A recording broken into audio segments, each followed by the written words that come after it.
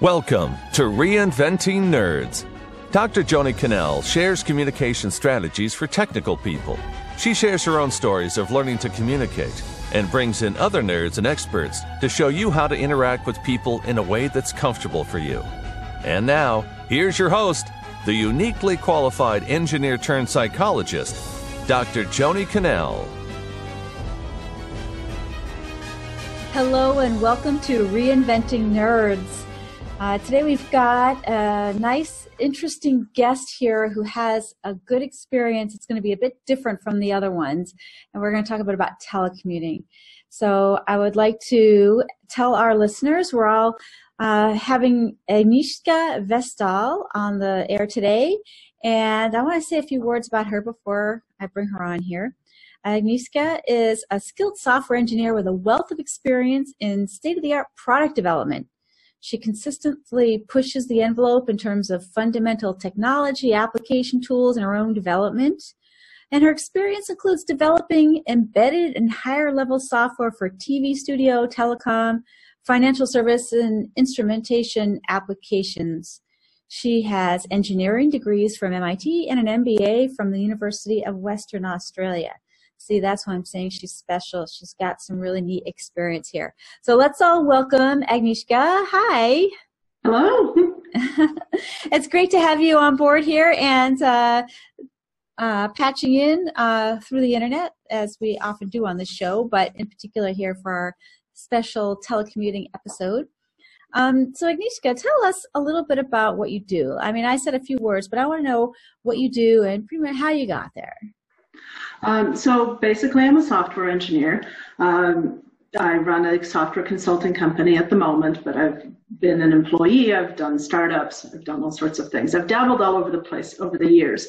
But my focus has been on embedded software, which is the software that talks to the hardware, as opposed to, say, pretty user interfaces. So you program specialized hardware like digital signal processors, real-time operating systems, and more general purpose things. I got here in a more kind of roundabout way, as a lot of people do.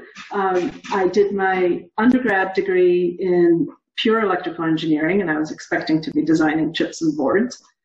But then as my interests evolved, I got into digital signal processing, and that's what I did my master's in. And that is really, it's algorithm heavy, and the implementation straddles the line between hardware and software. So my degree actually says both. Yeah. And I've been working in software side ever since. But you also have an MBA. How did that come in? Well, I did a couple of startups. And I found that I needed to know the business side of it, because first I did a project at my first job where we did the coolest software, and we did this super amazing technology transfer. It was totally new. And then it sat in the closet. Okay. And then a few years later, I went and did an MBA. And I'm sorry, I didn't do the MBA then. I went and did a startup. And I happened to do a telecom startup in 2001, 2002. And we tried to take on Cisco, and that's a really bad idea. And we had the coolest product. And we did backflips with this network processor part that was one of the first ones to be created. It's a whole class of processors now, but it was one of the early ones, and it wasn't ready for production. But we made it work, and then the telecom world imploded, and the company went under, and that was a real shame. And then in 2008, I did another startup in... Oh, wait, the timing here is sounding... Okay. Yeah. I did a startup in financial services. Yeah. Ooh, we were moving data around for the stock market, so I have brilliant timing. But through all that, I learned that I really wanted the work that I do to go somewhere, right? There's a time and a place for science projects, but what I really get professional satisfaction from is getting product out the door and into customers' hands. And so I needed to be able to take control of that more. So when the opportunity presented itself that I could go and study and do an MBA, I went and did that. So that really helped you understand how to get the product out there to the people, or how to structure your designs, or how to do the company. I mean, where does that help you? What are you doing now? You're still programming, right? I'm still programming, but I'm running my own business as a consultant. And I use the MBA learning in guiding the decisions that I make, either engineering decisions or business decisions. And I really like having that extra bit of knowledge, right? So when I'm coming across an engineering decision, I really try to think of, well, why does this matter? And how does it fit into the grand scheme of the product? Mm-hmm. And what part of the product is most important? That makes a huge amount of sense. Yeah, that's something that's so easy just to get caught up in the bells and whistles and the functionality of what you can do, and the latest and greatest, all these different things that engineers love, but thinking about, wait, big picture and customer and business, what problem does it solve, and how can we get it out there into people's hands, as opposed to what's the best way to solve this problem. That's right. Yeah. Okay, so I want to ask you another thing about your MBA, because it's from the University of Western Australia. So you've worked, you studied at MIT, and you were in Australia, and I know you've been other places too. So tell us about this sort of global experience that you have. I mean, top to bottom almost here of the earth. Yeah. Well, we've done a bit of a tour of the English-speaking world. Mm-hmm. We moved around a few times early on for work. Actually, for one of the moves was for that first startup that I did. And then we moved around a few times for my husband's work. He's a heavy civil construction project manager, so he follows the big projects. And I always wanted to keep working and was never interested in giving up my career. So we found a way to do it. But it's actually not how we started telecommuting. So I started telecommuting back in 2002 when basically I won the Boss lottery. So when my telecom startup went belly up, okay, suddenly I found myself out of a job, right? Uh-huh. And I had a mortgage. I had a 2-week-old baby. And I was pretty stressed out. My husband and I were both pretty stressed out. Understandably so. But my boss from the job I did before the startup found out what had happened, and he called me up and he said, "Come work for me." And I said, "Boy, I'd love to, but we just bought a house and we're 3,000 miles away." And he said, "It's 2002, right?" So one thing led to another, and we worked it out that I was able to work from the home office in Oregon for a company in Boston. Things have changed a lot since then. I've done a lot of different things since then, but I've actually been working from a home office ever since then. Ever since then, a home office. Okay, so I know a lot about telecommuting, and I want to ask you a lot of questions about it. So first of all, let's look at your perspective. What's it like for you in terms of working from home and getting the people interactions that you need? Do you get them, or are you isolated, or yeah? I have to work at it, for sure. And I think that's one of the harder things about moving is it's one thing to integrate into a new job and new group of people, but if you're just moving locations, what you actually need to do is integrate into a local professional community without having a local job. And I haven't fully cracked that nut, but I'm sure trying. Okay. Oh, that makes a lot of sense. So where is your community then? I mean, do you have an online community, or do you? I do have some online community. I keep in contact with the people I work with a lot. I mean, we're online all day, every day, and for the most part, we instant message. But you know, everybody's very responsive, and I try to be more responsive than anybody, right? Yeah. But I also make a real effort locally to try to meet some people who are in the profession. I try to go to, you know, meetings of different kinds of talks, whether some are more interesting than others. Mm-hmm. You know, you always learn something, stretch yourself a little bit.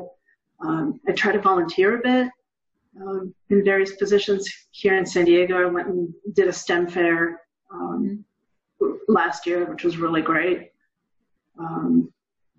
And we'll see if there's any other great ideas. Trying to figure it out. What about at work, though? I mean, do other people telecommute? I mean, these organizations that you've worked for, are you all telecommuting? Is it just you, or how does that work out? I've been in a number of situations. I worked with one team a number of years back where we had people in Boston, we had people in New York City, we had people in Texas. We had one guy who didn't even have a home. He was traveling. And I was in Oregon for a while and then in Perth, Australia for a while. And we made that work. And it was actually really interesting and a really interesting group of people. And we got good work done. So what were some of the challenges that you faced, and how did you end up being successful? Well, the big challenge, one, of course, is getting to know the people. You have to get to know the people. And these are people I had not worked with before. Okay. And things really gelled after we met.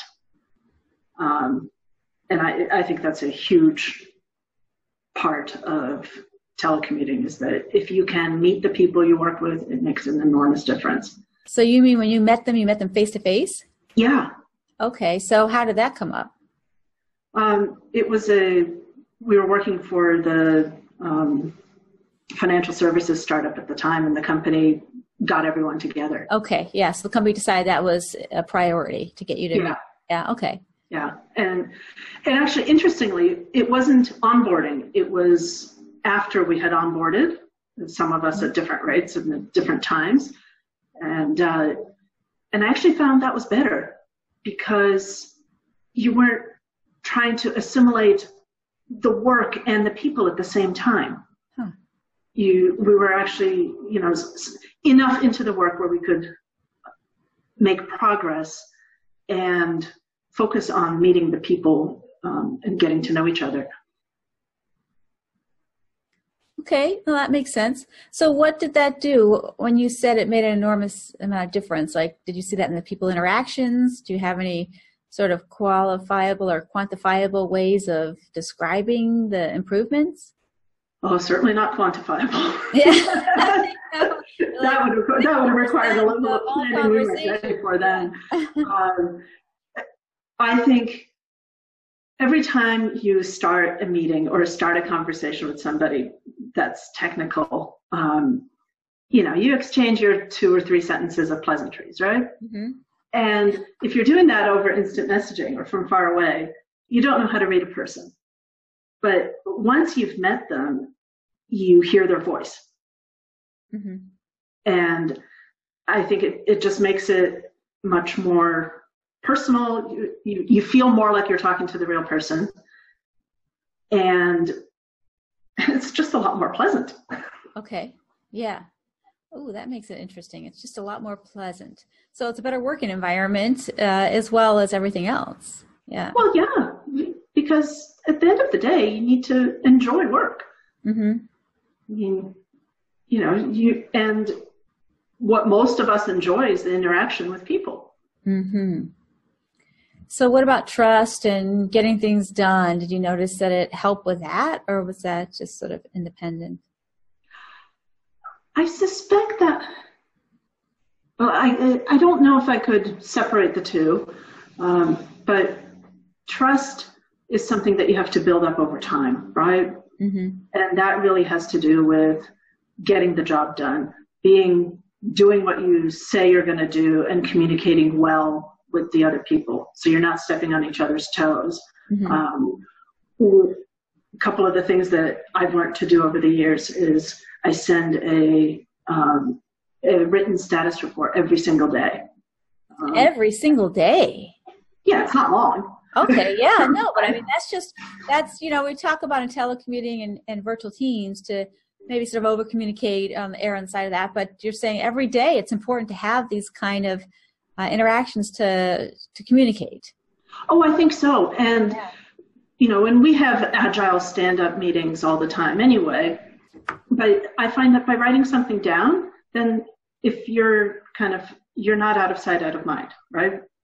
If I feel like I'm more embedded in the team, and because in a situation where I'm the only or one of only a couple of people who are remote, you want to make sure that you're really, that people know what you're up to, that nobody's wondering what you're up to. Visible perhaps, yeah.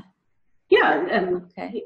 And of course getting stuff done, right? Yeah. And the other thing I do is that if I'm working hours that are non-standard, for example, if there's a time difference, or I'm going out to lunch at an unusual time, I always just on my little instant messaging thing, as my status, I post my daily work hours, mm-hmm. so that people know, if I say I'm here, I'm here.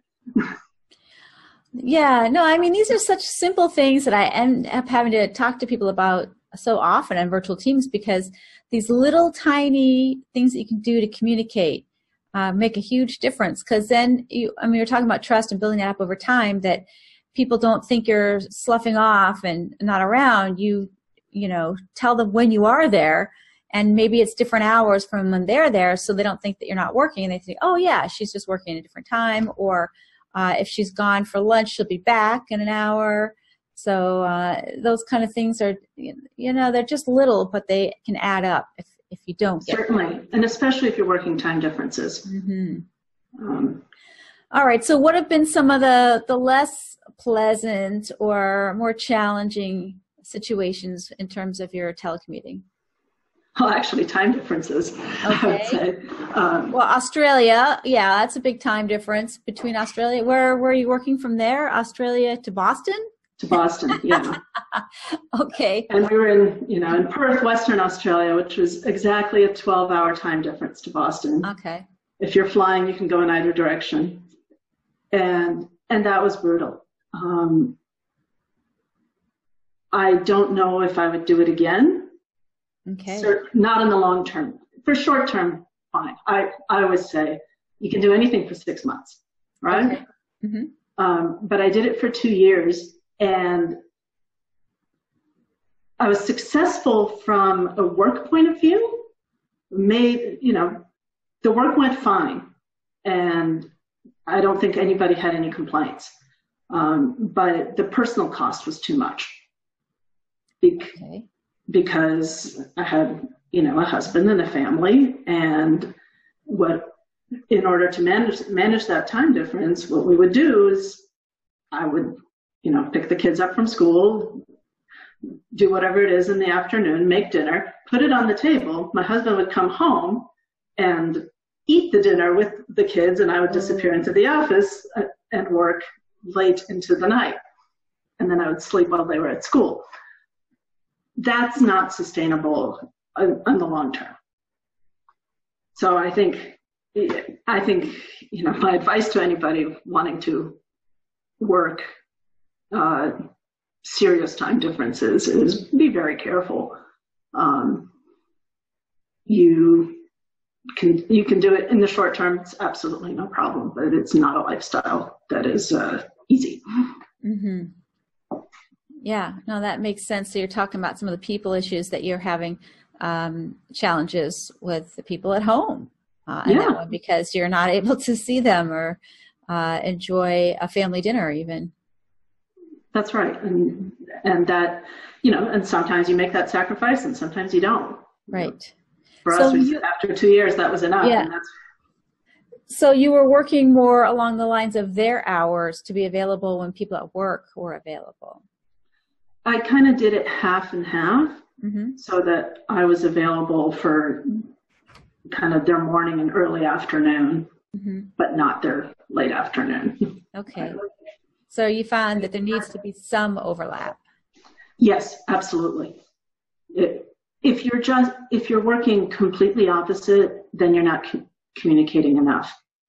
Unless the projects are really separable, right? Which one, most of them are not, and two, if they are, they're probably not the more interesting ones. Okay. What makes it more interesting?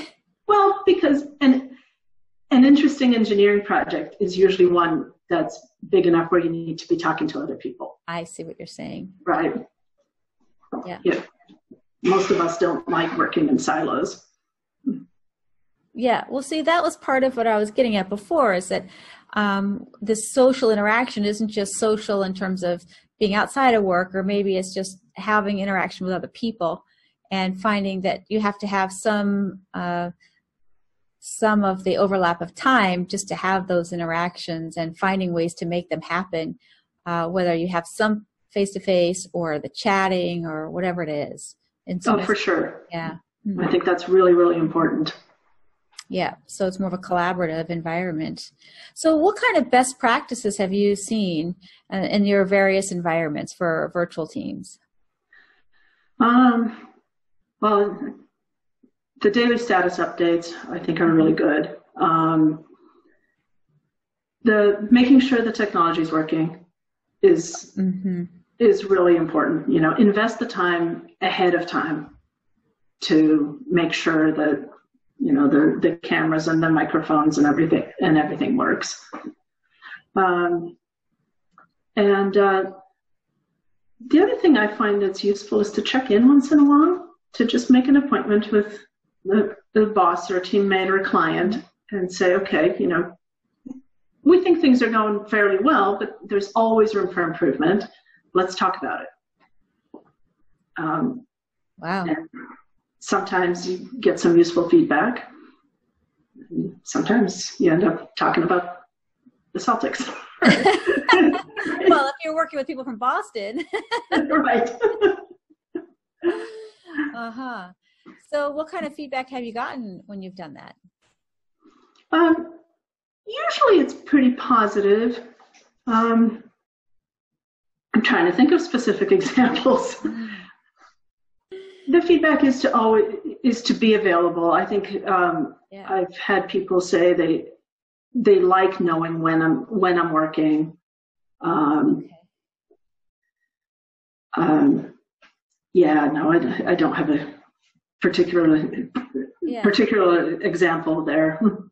No, well, that makes sense, is that the feedback is to keep communicating. That's right. And usually that's what it is. Mm-hmm. Well, I want to turn the tables a little bit here, because you said something, you have it as your professional motto, and you said it to me too, which is technical heroics demand purpose. And so what does that mean? What are we talking about here? Well, that's the same thing as the reason I went and got my MBA, right? Okay. Is that everything we do, it has a context. And that context is a huge part of the success. So if we do a project and it doesn't see the light of day, then it's not very satisfying, right? I mean, and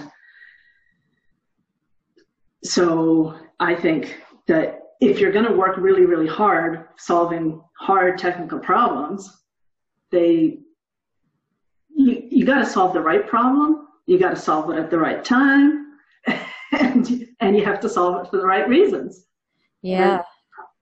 And, otherwise, your work